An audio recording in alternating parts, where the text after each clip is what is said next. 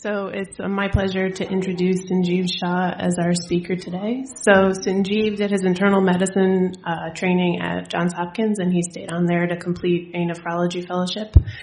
After that, he joined faculty at the University of Wisconsin and is currently on faculty at the University of Pennsylvania. Each institution that Dr. Shah goes to, he's won numerous teaching awards for his incredible knowledge of physiology and his amazing clinical acumen. He's absolutely brilliant, and he is the doctor that I want at bedside if my mom or dad was sick, and he's the doctor that I call if I have a complex clinical question that I need help with.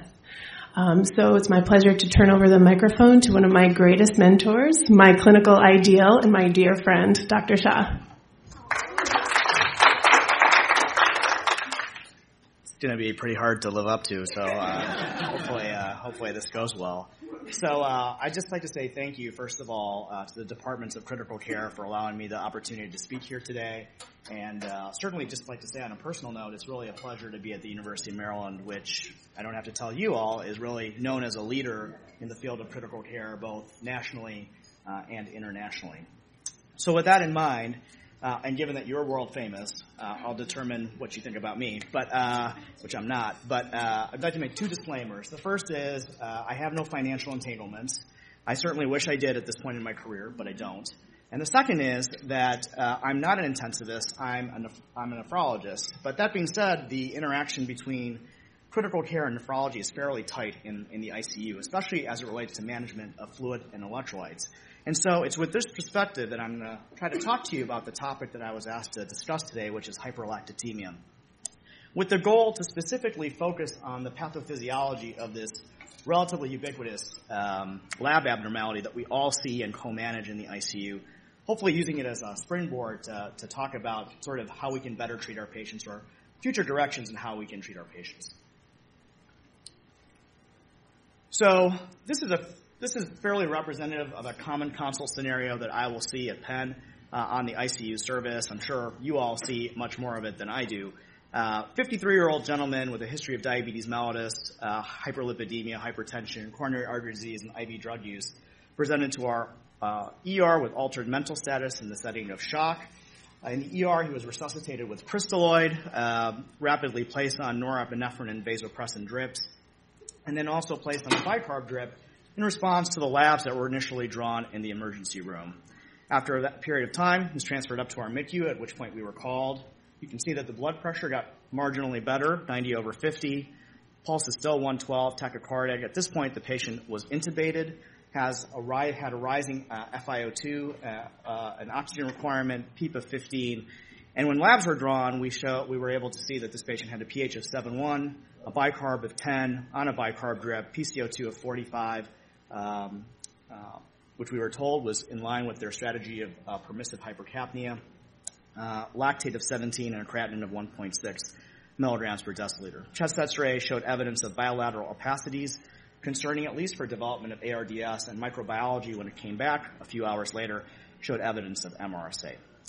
So I'm not sure about you, but when I see a patient like this, or when I'm presented a patient like this, initially it brings up sort of a couple of knee-jerk reactions in my mind, both short-term and long-term in terms of what I'd like to do for the management of this patient. So in the short term, given that this patient has a pH of 7.1, a serum bicarbonate of 10 with very low buffer capacity despite being on a bicarb drip, and very little room on the ventilator to essentially increase ventilation due to either impaired lung mechanics or a strategy that we're trying to pursue to prevent volume trauma, my options are somewhat limited. And so I think most nephrologists around the country and probably around the world would agree with me if they had the resources, they would probably start this patient on CRRT.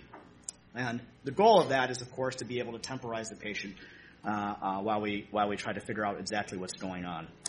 More long-term, however, the lactate of 17, for which essentially I've been called to manage, portends a couple different things. Number one, the mortality for this patient when I see that seems extremely high, as I'm sure you all know.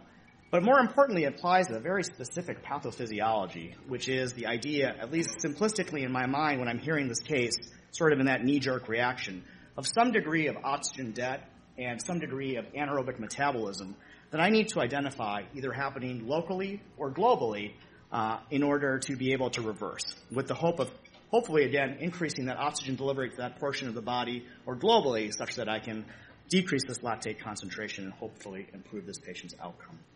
And what I hope to share with you over the next 40 minutes or so is that this type of thinking, at least my type of thinking, what I originally used to do through internship, residency, fellowship, and even a couple years ago as an attending, probably is much more simplistic than what's going on in this patient's body in terms of the physiology. And hopefully, what I'll be able to show you is through sort of unearthing of literature that we've actually had in our possession for the last 50 years or so, be able to show you a much more nuanced picture of what's potentially going on, although we don't have the complete answers. So I'm going to tell you right up front, some of what I'm going to tell you by the end of this talk is going to seem fairly controversial. It may make you want to yell. It probably is not in line with what we all do clinically every day, even though what I'm going to say here and the data I'm going to show you in terms of what we do at the patient's bedside. But nonetheless, I hope it will serve as a springboard for some discussion as to how we can potentially interpret this rather ubiquitous lab abnormality more rationally. So, as a nephrologist, when I was called to see this patient, and if I had to specifically focus on the lactate, for which my specialty is asked to manage, I think there are 5 major questions that I would want to have answered for this particular patient. Number one, I would want to know what are the mechanisms of hyperlactatemia in my particular patient, with the goal of being able to potentially leverage that information to answer my second question, which is what are the clinical implications for this patient, and what can I do to manage this patient more effectively? Number 3, let's be honest, I'm kind of a dialysis monkey, so I've been called to initiate CRRT. So my question is, does the lactate really account for the acidosis that we're seeing? And if so, is there a role for bicarbonate therapy? And if there isn't a role for bicarbonate therapy, should I at least even offer something that could potentially even, quote-unquote, clear the lactate, if that would be a benefit? Since we seem to know from most studies that a very high lactate, usually greater than 4, but certainly higher than that portends a very high mortality. So would artificially lowering that lactate by whatever means, pharmacologically or through CRRT, be of benefit to my patient? So to answer these questions sort of in a rational manner, this is going to be the outline of my talk. I'm going to talk to you specifically about the traditional view of lactate production. I'm going to contrast that with what we know about the modern data between hyperlactatemia and its relationship to O2 delivery. We're going to talk a little bit, and I promise you I'll try not to bore you with the biochemistry of this, but the biochemistry of acidosis and whether that's completely correlated with hyperlactatemia or not. Hopefully pull this all together to talk about sort of a more nuanced and new version of lactate production in the ICU, the clinical implications of this treatment, and then what's on the future horizon in terms of future directions. So from a basic biochemistry perspective, when we talk about lactate, we have often thought about it essentially as a byproduct of anaerobic metabolism, such that when we have an absence of oxygen, the conversion of pyruvate to lactate essentially allows for the regeneration of... Can everybody see this? Or do I have to use a pointer? Oh. No? No. Sorry. Does this work or no? Okay. All right. Sometimes I get yelled at by the medical students at Penn because I use the pointer and then I get horrible reviews because it doesn't show up on video capture. So conversion of pyruvate to lactate usually regenerates NAD and allows for creation of ATP. So in some way, we can think about lactate production essentially as a means of keeping glycolysis going and thus allowing us to meet the energetic needs of the cell or potentially the organism when there's no O2 that's available to produce ATP. So from a whole organism standpoint or a tissue standpoint, we have sort of, as clinicians, taken this biochemical pathway of anaerobic metabolism and applied it essentially at the tissue level to say that when there is evidence of cellular hypoxia, it must mean an imbalance between essentially O2 supply and O2 demand such that there's anaerobic metabolism. And there's nothing controversial about this. We're saying that when there is a low O2 state, for whatever reason, there is evidence of a high lactate production. But what's curious, and what we've done as clinicians over the last 50 years or so, is also taken the converse to be true. That is, every time we see a high lactate, we assume that it also means a low O2 state. As a corollary of this, and nephrologists are really guilty of this, is that we have also stated that lactate that we see is actually a surrogate for lactic acid. That is, the thing that's being produced in the tissues is lactic acid, which is then being broken down into lactate and H+. And so lactate is essentially a surrogate for clinical acidosis, which in some models of acid base is considered to be a higher anion gap, which has its utility and its downsides. But more importantly, sort of flowing from this stepwise model, we've also stated that in order to correct hyperlactatemia, potentially by correction of low O2 state by increasing O2 delivery, we will also ameliorate acidosis. So is this rendering of physiology actually accurate? So if I compare my theoretical construct, which I've just presented to you, which is I think the way most medical textbooks and teaching sort of implies, with what we see clinically at the bedside, there are some interesting observations that at least need to be reconciled. So the first of these observations, at least in animal models of sepsis as well as patients with sepsis, is that the majority of lactate that we see that is produced, if we look at it organ by organ, actually comes from the lungs, which I think you'll agree is not an anaerobic organ. At least it shouldn't be. Number two, if we take it just at face value that sepsis is a hypermetabolic state, such that the degree of oxygen demand is outweighing the amount of oxygen supply, based on the Fick equation, one would expect that O2 tension, at least in the venous side, should be low. We'll talk about mitochondrial rewiring later, but if we were to take this at face value, we would expect in sepsis for venous O2 tension to be low. But in many cases of sepsis, we see that venous O2 tension can actually be high. And lastly, we often talk about lactic acidosis, such that lactate equals clinical acidosis, and yet 50% of the time, lactate production occurs without a significant increase in the anion gap. Now, there are definitely issues with our analysis of the anion gap, which I won't get into, but it's sort of curious that we correlate clinical acidosis always with hyperlactatemia. So I guess the question at this point is, can we reconcile sort of this O2 paradox that I'm presenting to you? Well, the first sort of blow to the idea that lactate production is solely dependent on cellular hypoxia comes, interestingly enough, from the exercise literature. So as early as 1967, Stainsby and Welch were able to do a very nice series of experiments in dog gracilis muscle. They excised it, and they subjected it to isotonic contraction again and again and again in the face of constant blood flow. And what they found were the results that you see on the right there. That is, if we look at the x-axis the positive portion of the x-axis as representing that amount of lactate which is exported from the muscle, you can see that in the first 30 minutes or so, as contractions increase in frequency or continue, we see that lactate production increases, as would be expected in the face of a constant O2 supply. But what's curious is that after that 30-minute mark, we actually see lactate production fall significantly, and at some points, actually the muscle starts to begin to take up lactate, something that's very much at odds with what we would expect if someone was having purely anaerobic metabolism. The second blow to this idea of anaerobic metabolism being the sole cause of hyperlactatemia actually comes from a similar set of experiments done in dog gracilis muscle, this time looking at redox chemistry. And I'm going to sort of walk us through this because I know the slide looks relatively busy, but it's really kind of an interesting finding. So just from basic biochemical principles, we know that for oxidative phosphorylation to continue unabated, we need an electron sink, such that something like oxygen can accept electrons and ultimately allow NADH to be oxidized into NAD. And why is that important? Because in the Krebs cycle, you can see there are multiple points at which NADH plus H is present. If NADH rises, that is, it's not able to be converted into this form through an electron sink that's able to accept electrons, this NADH will rise, and essentially this system will no longer run clockwise. It will begin to back up and run counterclockwise. More importantly, the conversion of pyruvate to lactate, which is the step that's present in anaerobic portions of glycolysis, is predicated on the ratio of NADH to NAD, such that if there is no oxygen acceptor, NADH increases relative to NAD, and by mass action, pyruvate moves to lactate.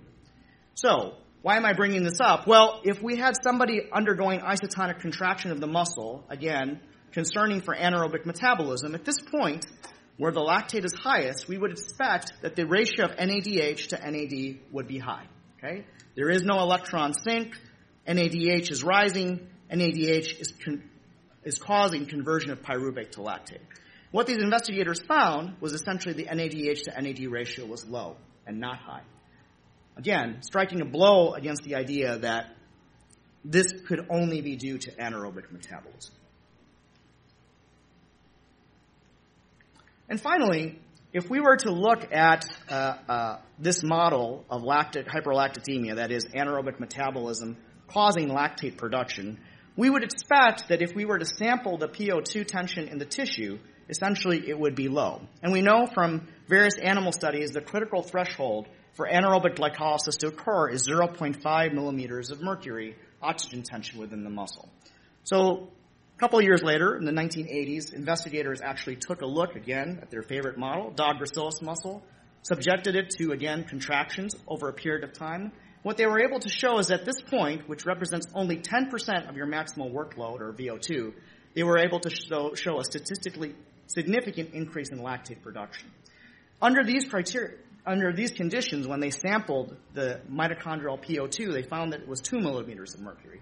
Again, far higher than that anaerobic threshold. Now, one could argue that perhaps there was some sampling error. You didn't actually sample there was some heterogeneity in how the PO2 was distributed within the tissue itself. So to eliminate that, these investigators subjected this muscle to adenosine, which is a vasodilator, rendering the muscle hyperemic. And even under those conditions, when the tissue O2 tension increased to around 10 millimeters of mercury, we see that there is a statistically important increase in lactate production. Again, just another nail in the coffin of at least attributing lactate production solely to anaerobic metabolism. So how does this relate to our patients at the bedside? So if we look at patients with sepsis, there have been multiple studies done that have looked at the relationship between O2 delivery, O2 consumption, and lactate production. And this graph here on the sort of upper left represents what we normally see in patients without sepsis physiology, normal patients. That is that there is some degree of a critical O2 delivery threshold below which, there is a linear relationship between O2 consumption and O2 delivery, and this is the break point at which lactate production begins to increase. If we contrast that with early sepsis, especially studies done in animals as well as patients in the earlier stages of sepsis, these are the graphs that have been usually produced. That is, this threshold is usually shifted more to the right, suggesting that you need a higher critical O2 delivery to be able to prevent lactate production. Now, what's interesting about these two graphs is that when they actually looked at this study, which was done by Ronco and colleagues, published, I believe, in JAMA in 1993, they looked at a cohort of septic patients and non-septic patients and compared sort of these three parameters, looking at essentially oxygen consumption, oxygen delivery, and lactate production, and tried to see what type of graph they would get. And what they found, interestingly enough, was that the graph they found was not this, but rather this. And in fact, if they graphed these variables against O2 consumption versus O2 delivery in this cohort, and graph the same variables in this cohort, you could essentially superimpose them. So why is that the case? Well, these investigators noted that, first of all, these patients, unlike these earlier studies, were usually taken in the later stages of sepsis. These patients had a higher degree of sedation. They had a higher degree of anesthetics on board. They also had lower cognitive function on average in terms of their neurological scores. But interestingly enough, they also accounted, unlike these prior studies, which were all pooled estimates, they accounted for body mass and sort of normalized it per kilogram of body mass. And when they were able to do so, essentially, this relationship was found to be artifactual and instead changed into this relationship, suggesting again that there is no, at least in the later stages of sepsis from this one study, no critical threshold, no increased critical threshold for O2 delivery that would explain why you get hyperlactatemia. From the prior study, the discrepancy, there was really a lack of data looking at lactate specifically. So other studies have actually tried to study the relationship between lactate, oxygen delivery, and venous saturation. And in this particular study, where they took 50 patients with myocardial infarction as well as 50 patients with sepsis, they tried to see if there was a correlation between lactate production and O2 delivery, as well as lactate production and venous oxygen saturation. And you can see here that, at least in these septic patients, there was no real relationship that they could find. The same relationship was found in those patients with cardiogenic shock with acute myocardial infarction as well. And lastly, just like in the exercise physiology that I just talked about, these investigators have looked at sepsis, lactate, and actually oxygen tension within the tissue. So theoretically, one would expect, if we take mitochondrial rewiring or shunting out of the picture as a etiology, sepsis should theoretically have low tissue O2 levels. Multiple studies have shown actually the O2 tension when measured in muscle biopsies of patients are actually greater than 30 millimoles of mercury. So again, far above that hypoxic or anoxic threshold where you would initiate anaerobic glycolysis. So at this point, there are some critical questions for critical care and lactate production. So questions that I would have if I was seeing this presentation or I was reading this literature would be, does oxygenation have any role whatsoever in the production of lactate? Because based on our clinical gestalt, it would seem that despite what I've told you, oxygenation would seem to have some degree of importance in production of lactate. If I'm arguing that anaerobic metabolism is not the sole cause of hyperlactatemia, then what is the cause of hyperlactatemia in our critically ill patients that we see? And more importantly, since we're often called to manage acidosis, what is the cause of acidosis if I've just told you that lactate production appears to consume a proton rather than add one to the system? So this is where we're going to talk about basic biochemistry, and I promise it's not going to be biochemistry boot camp. I think it's going to be relatively painless. So basic biochemistry of glycolysis is that glucose plus 2 ADP, illustrated here, plus 2 phosphate, goes to lactate plus 2 ATP plus H2O. So why do I bring this up? So if we look at this equation, in no part of this equation do you see a hydrogen ion. So you'll note that the net hydrogen balance in this equation is essentially 0. So lactate ion production, if we look at just the last step, actually consumes a hydrogen ion. 2 pyruvates with 2 hydrogen are what form 2 lactate. So we're not actually producing lactic acid. What we've been telling people over and over and over has actually been untrue. So where does the acidosis of lactic acidosis come from? Because we do see acidosis with lactate. That's undoubtedly true. But it's not from sort of this simplistic rendition of lactic acidosis that we've been telling people. So I found this very nice article from 1978, which I think nobody's really looked at for a long time. But somebody was really passionate about lactic acidosis and disproving this idea that lactic acid is what is turned into lactate and H+. And so they were very nicely able to show that when you take ATP and you hydrolyze it, it actually forms a hydrogen ion. And so the overall reaction for glycolysis is actually glucose plus 2 ADP plus 2 PI goes to 2 ATP, 2 H2O, and lactate. But in between this step, this hydrolysis of ATP releases 2 hydrogen ions. So as this is recycled, these hydrogen ions are not, and this is what causes the lactic acidosis. So why is that important? Well, it's important because if you have glycolysis of any form going on, the amount of ATP that you're dependent on to sustain your energy needs from that glycolysis will determine how much H+ you produce. Let's contrast this with the Krebs cycle. So this is the overall reaction for the Krebs cycle. Glucose plus O2 plus 36 ADP, 36 PI, goes to 36 ATP plus 42 H2O plus CO2. That's not really important, but what is important is you'll see at no point is now hydrogen being released. This is a net even process for hydrogen balance, which means that if the majority of your ATP is being produced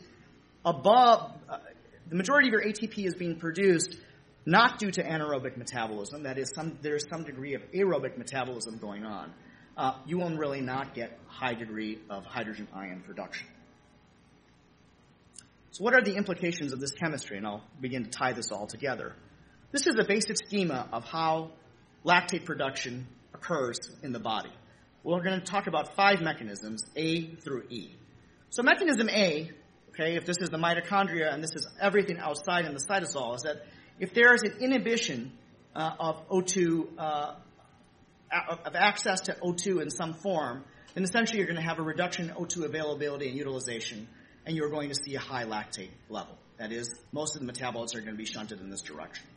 If you have a deficiency in pyruvate dehydrogenase, the enzyme which converts pyruvate to acetyl-CoA, which can be seen in thiamine deficiency or can be seen due to use of various medications which can block this particular pathway, you're also going to see hyperlactatemia. If you see an increase in your NADH to NAD ratio, right here, mechanism C, you'll see hyperlactatemia. Whereas that evident, those patients that come in with alcohol poisonings, either ethanol, methanol, ethylene glycol, all of these will have an increased redox ratio of this and will cause hyperlactatemia. Finally, if you have something that's increasing flux through this pathway, that is, increasing glucose production either through glycogen breakdown or some other pathway which in between here and pyruvate causes this flux to increase, you'll see an increased lactate production. Finally, if you have a decreased clearance, that is somebody with liver disease, you're going to see this as well. So why do I bring this up? Well, in 1961, there was a gentleman at Mass General named Huckabee who came up with sort of a schema of lactic acidosis, or hyperlactatemia, I should say, which has been forgotten. We've usually relied on the schema presented by Cohen and Woods in 1976 of a type A lactic acidosis and a type B lactic acidosis. But Huckabee actually broke lactic acidosis into two forms. That is, hyperlactatemia associated with a normal pyruvate to lactate to pyruvate ratio, which is usually 10-to-1, which implies in turn a normal NADH to NAD ratio, or hyperlactatemia associated with an elevated lactate to pyruvate ratio, far above that 10-to-1 ratio, again associated with a very high NADH to NAD ratio.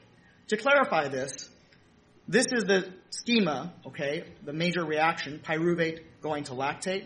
If we write the equilibria first, if we remember from chemistry, we can write it like this. And in turn, I can say that lactate is a function of the pyruvate concentration, okay, here, or the NADH to NAD ratio, here. So lactate can increase because of two particular mechanisms. First, if the pyruvate concentration increases due to increased flux, okay, where the NADH to NAD ratio remains 10-to-1, and that will be representative of mechanisms D and E, okay? Whereas if you have redox changes such that the NADH to NAD ratio changes, you're going to have a significant change in the concentration of lactate to pyruvate, far above our normal ratio in you and I of 10-to-1, perhaps 30-to-1, etc. And in that case, you're going to have mechanisms A, B, and C. The point of this is that hyperlactatemia without significant acidosis, with significant acidosis, requires a change in the redox ratio that you have, a high NADH to NAD ratio, because when this occurs, the majority of ATP that's being produced is now in that cytosol is being hydrolyzed and will produce that H+ that can't be recycled.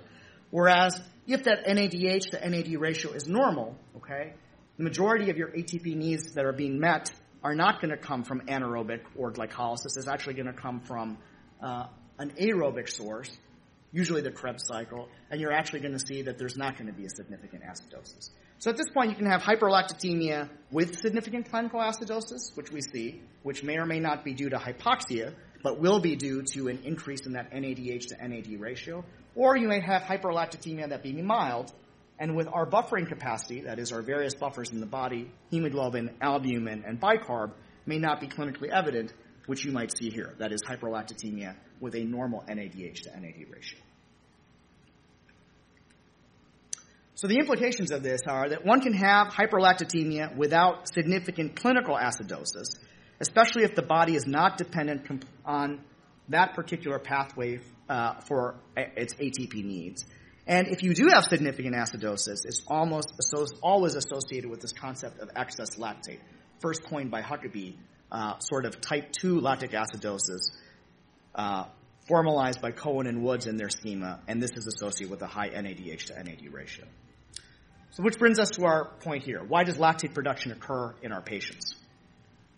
So mechanism one, based on the schema that I've told you about, would be something called epinephrine-induced aerobic glycolysis.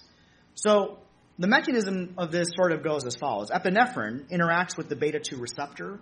In doing so, it produces cyclic AMP, and cyclic AMP, in turn, allows for the breakdown of glycogen to glucose, increasing that glycolytic flux, and allowing you to essentially move from move towards pyruvate, which can go into the TCA as it normally would, as well as lactate. So not anaerobic glycolysis, where this is essentially cut off, but aerobic glycolysis, where both pathways are present.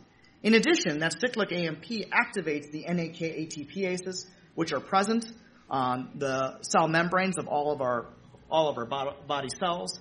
In turn, allows for hydrolysis of ATP to ADP, and ADP in turn acts as a stimulator of glycolytic flux in the pathway between glucose to pyruvate. Again, allowing both of these things to occur. Now, because this is an aerobic glycolysis which is going on, the majority of your ATP that is being generated is again going through the Krebs cycle, so you're not going to see a significant amount of acidosis, at least that you can ascribe to this one mechanism, but you can have significant hyperlactatemia nonetheless. Mechanism 2 relates to sort of this idea of utilizing O2. Now, I've given you a lot of information sort of saying to you that anaerobic metabolism usually does not cause hyperlactatemia in most clinical situations. But there is a relationship between tissue O2 and lactate production. And this is just a hypothesis, but a really nice one, which was just recently put out in the European Journal of Applied Physiology, taking sort of exercise data and trying to extrapolate it. We know from whole body exercise experiments, not unexpectedly, that as you increase the amount of work rate in a given patient, the intracellular PO2 initially falls and then levels out. And so one can hypothesize is if this is a normal patient who is then subjected to a stress like sepsis, which represents an increase in your workload, okay, or mitochondrial O2 uptake, you're going to have an increase in your ratio of ADP to ATP. That in turn will drive lactate production, as I just told you, because of the same mechanism with epinephrine-induced glycolysis.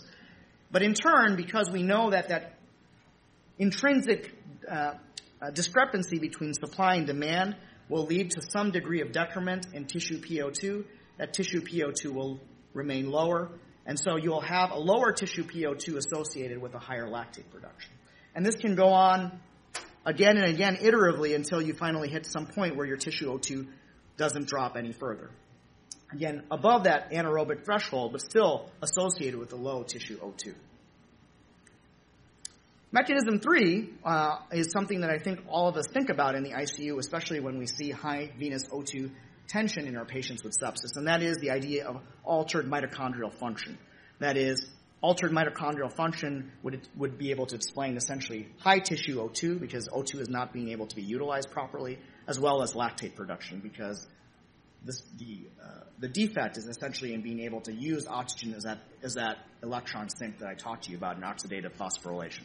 So to test this hypothesis, they actually did muscle biopsies on 24 patients with septic shock and compared them with controls. They looked at electron transport chain status as well as ATP concentrations as sort of a means of looking at mitochondrial function. And they also looked at nitric oxide, often overproduced in patients with sepsis and something known to inhibit mitochondrial function.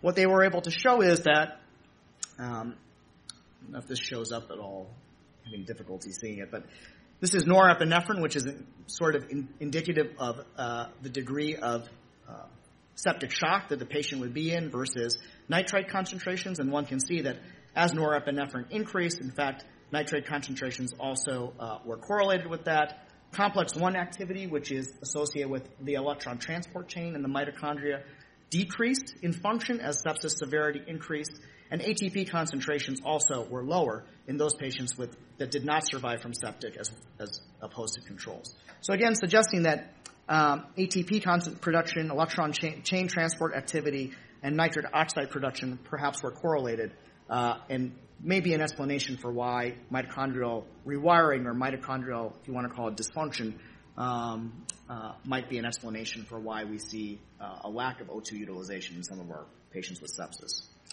And I'm sorry, one of my slides actually didn't carry over, but there's a fourth mechanism that's there, which is sort of heterogeneity of the microcirculation. So we often talk about sort of global circulation in terms of increasing O2 delivery, but we know from nice mathematical models that there is sort of heterogeneity in microcirculation within patients with sepsis or patients with shock, such that if if there is such heterogeneity, you might not be able to actually capture it with our global measures, but in fact it could lead to anaerobic metabolism as well. So with that, an overall picture of sustained lactate production in the ICU could sort of be summarized as follows. It's largely independent of global O2 delivery, but it may be due to localized microcirculatory dysfunction, which we have difficulty at this point quantifying, but we're working on. It could be due to potential mitochondrial, maybe not dysfunction, but rewiring and shunting of blood. It could also be due to this very prominent process, which is aerobic glycolysis. So all these patients who are critically ill have high catecholamine concentrations and catecholamine excess. That would drive aerobic glycolysis. In addition, with increasing workloads, you can see a higher ADP to ATP ratio, again driving aerobic glycolysis as well. So to summarize, we could essentially say that hyperlactatemia in the ICU is in these two categories that Huckabee talked about, this sort of type 1 and type 2 hyperlactatemia. Type 2 is hyperlactatemia with acidosis. Again, the NADH to NAD ratio is high. We have preferential shunting through this pathway to the exclusion of essentially the TCA cycle, where the majority of ATP that is being used by the body is coming from this pathway, leading to hydrogen ion production and acidosis. And we also have this type 1 hyperlactatemia, originally coined by Huckabee, which is no excess lactate, no increase in that NADH to NAD ratio, or correspondingly that lactate to pyruvate ratio. We have glycolytic flux occurring, which produces lactate, but also pyruvate, which is being shunted appropriately through the TCA cycle. This is not as much associated with acidosis or redox chemistry changes. Which brings us to sort of the final part of my talk, which is how should we treat hyperlactatemia and acidosis based on what I've told you so far. So these are the arguments made for the therapy of lactic acidosis in the ICU. Okay? And these arguments are sort of as follows. Low pH is harmful and it depresses cardiac function, and so if I can give something, usually sodium bicarbonate, either through a drip or through my machine, the CRRT machine, hopefully we can raise systemic pH, improve cardiac function, potentially improve catecholamine sensitivity. Sort of weaker arguments, but I'm not sure about you, but I definitely use them when I'm facing a critically ill patient. Doing something pharmacologically is better than doing nothing, especially if the systemic pH is low, because it all gives us GERD and we feel uncomfortable with it. And lastly, hyperlactatemia is associated with increase in mortality. So if I can do something to decrease it, then perhaps I can improve my mortality in my patients. Whether I can do that via CRRT or via a drug remains to be seen. But if I could decrease it some way, then maybe clearing the lactate or decreasing it would be of benefit to my patient. So let's look at each one of these hypotheses in more detail. So does infusion of sodium bicarbonate help improve systemic pH? So there was actually a prospective randomized controlled trial that looked at this. 14 patients, all ventilated, all on pressors, all with an average lactate of 7.8. And they compared essentially normal saline to sodium bicarbonate and measured hemodynamic variables using Swan-Ganz catheters in all of these patients. And lo and behold, unexpectedly, bicarbonate therapy did appear to increase the serum pH in critically ill patients by 0.14 units. Okay, so that's what you got for giving a sodium bicarbonate load. Which you can see here. Okay, you can see that the serum bicarbonate went up, the serum pH went up compared to normal saline, and arterial PaCO2 also went up, but overall the pH improved. Okay, so this is what we want to have happen and what does happen. But did this translate into improved hemodynamics? And so I would argue from this trial, no. So both normal saline and sodium bicarbonate had the same effect on cardiac output, okay, as well as wedge pressure, suggesting that any increase in cardiac output that you saw from either one of these interventions may have been only due to preload. And the arterial pressure actually didn't change at all. Furthermore, when they did sort of their subgroup analyses, or they looked specifically at those patients with higher catecholamine levels or not, and or higher pressure requirements or not, sodium bicarb did not improve catecholamine sensitivity. Which brings us to the third point. Doing something when a patient is sick and very acidemic is better than doing nothing, correct? At least that's what I would think when I'm seeing patients. So the theoretical concerns with giving sodium bicarbonate, which is the usual buffer that we give most of our patients, are sort of twofold. Number one, if you have somebody who has impaired ventilatory capacity, you're going to have some degree of CO2 retention because that sodium bicarbonate eventually will be changed into CO2, which may not be able to be exhaled. And you might have hypocalcemia, which can potentially impair myocardial contractility or cause arrhythmias. So in this particular trial, they actually did look at the ionized calcium level. You can see CO2 retention did occur, but didn't change the pH, as I showed you in the prior slide. But there was an actually 8.5% difference in the amount of ionized calcium levels between patients that were on sodium bicarbonate versus those that were on normal saline. Which brings us sort of to a more global picture. What are we trying to treat when we give sodium bicarbonate? Are we trying to treat the systemic pH? Are we trying to treat the inside of the cell? So this would be this is my very simplistic rendering of what would happen if you give somebody sodium bicarbonate with a fixed amount of ventilation where you can only excrete a certain amount of CO2. I'm not sure if this is going to work or not. Oh, delay. But I give sodium bicarbonate. It's converted to CO2. CO2 is freely diffusible. May not be freely diffusible in this particular slide, but if you can believe it, freely diffusible through here actually causes hydrogen ion to be produced, which then protonates your proteins and causes a change in the protein conformation of your various cellular proteins. So this is the theory of what could potentially happen if you give somebody sodium bicarbonate. So what have they actually found? Oh no.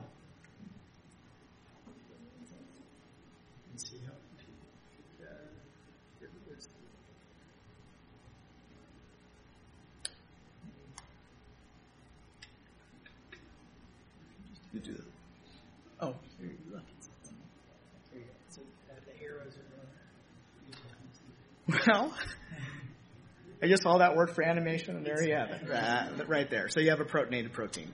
So from theory to practice, so what do we actually see? In animal studies, this is what they've actually seen. So when you actually give sodium bicarbonate, okay, the serum pH inevitably in most of these studies goes up. But as you can see, in whether it's various tissues that are sampled, the liver, the heart, the brain, the pH actually can go down. Fine. We're not animals, we're humans. So what does this translate to our actual patients that we're treating? So they actually did a retrospective study of 103 patients who had lactic acidosis.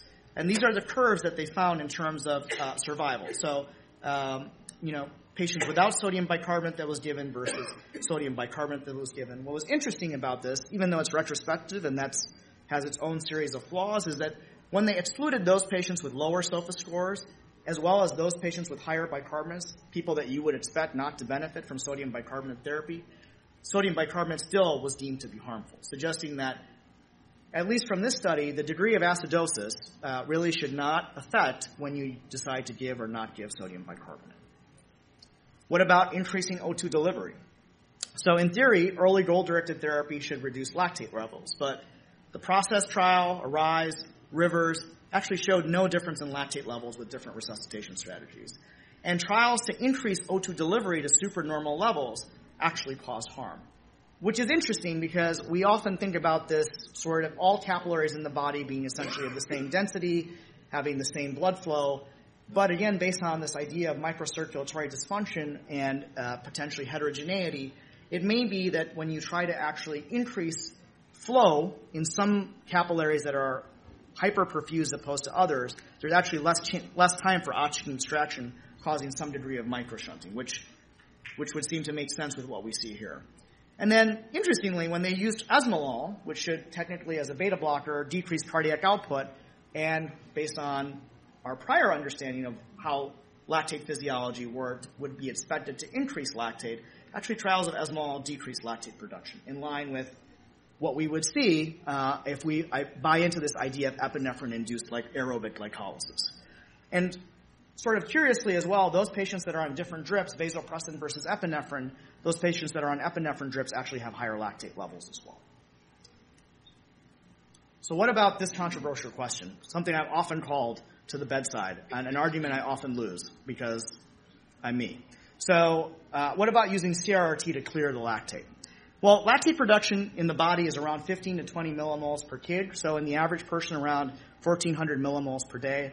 So there were a group of nephrologists, I think, that actually wanted to study this, and they actually took people, they injected lactic acid into them, and they measured over a time area over under the curve sort of analysis, looked at total lactate clearance in 10 different patients, and then had these patients on hemodiafiltration and looked at the clearance through that mechanism as well.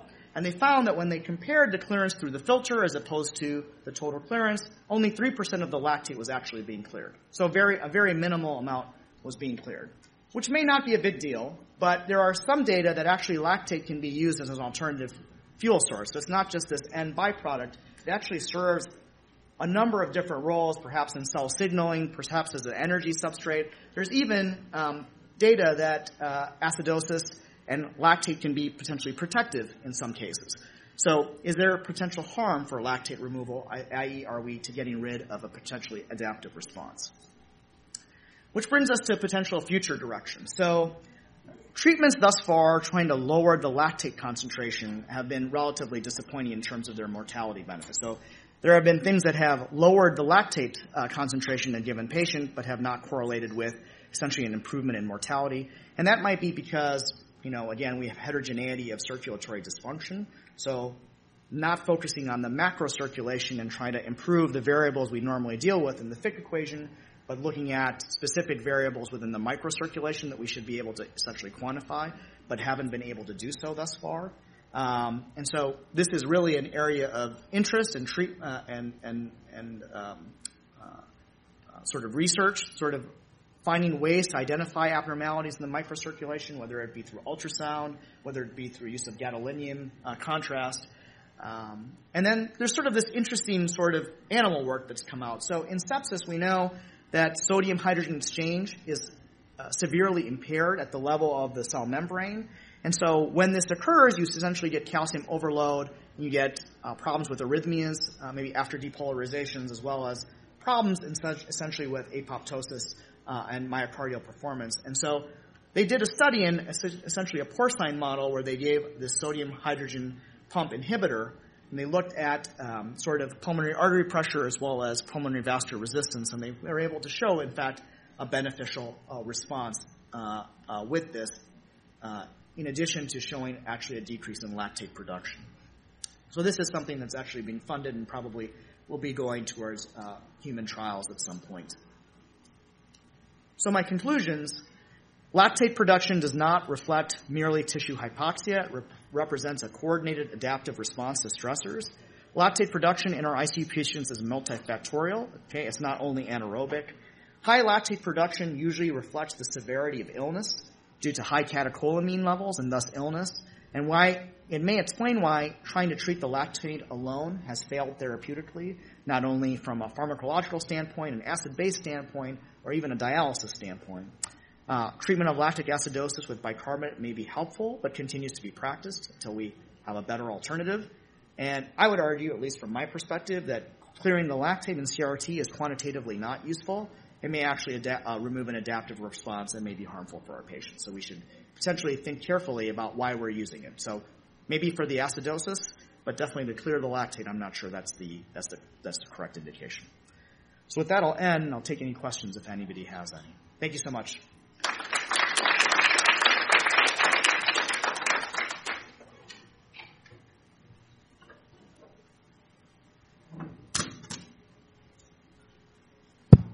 Sanjeev, quick question about catecholamines and lactate that you brought up. Do you think the catecholamines in and of themselves versus, as you mentioned, vasopressin or other therapies is harmful, or is it just reflective of the severity of illness, as you also kind of suggest? So I think people have used, tried to compare, they found different levels of they've definitely found different levels of lactate using vasopressin and epinephrine, but I'm not sure that I would tailor my therapy based on the lactate, because I think, again, it's the severity of illness. Thank you very much for that awesome talk. When you said that CRRT you wouldn't use to clear lactate, but maybe you would use it to help with the acidosis, aren't you just providing bicarb to take care of the acidosis when you're doing CRRT? Correct. So why do we think it's okay to use CRRT for acidosis when we think that providing a bicarb drip is potentially harmful? I don't think it is, but I'm forced to do it every day. I really don't think it is. And every time I try to argue it, they show me the pH, and they're like, would you want your mother to live with that pH? There's not much that I can say to that, so I actually give in usually. Yeah. So CRRT is just a bicarb bath? Is that what we're saying? What about the clearing the anions? Yeah. For the treatment of acidosis, CRRT can be considered just like a bicarb drip without the sodium load, if you're from the acid-base standpoint. But of course, CRRT allows you to clear many other different substances beyond that. Some which may be helpful, some which may be harmful.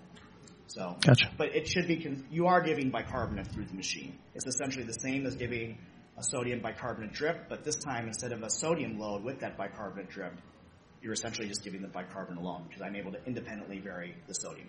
Okay. Low IV fluid resuscitation, I think is very important.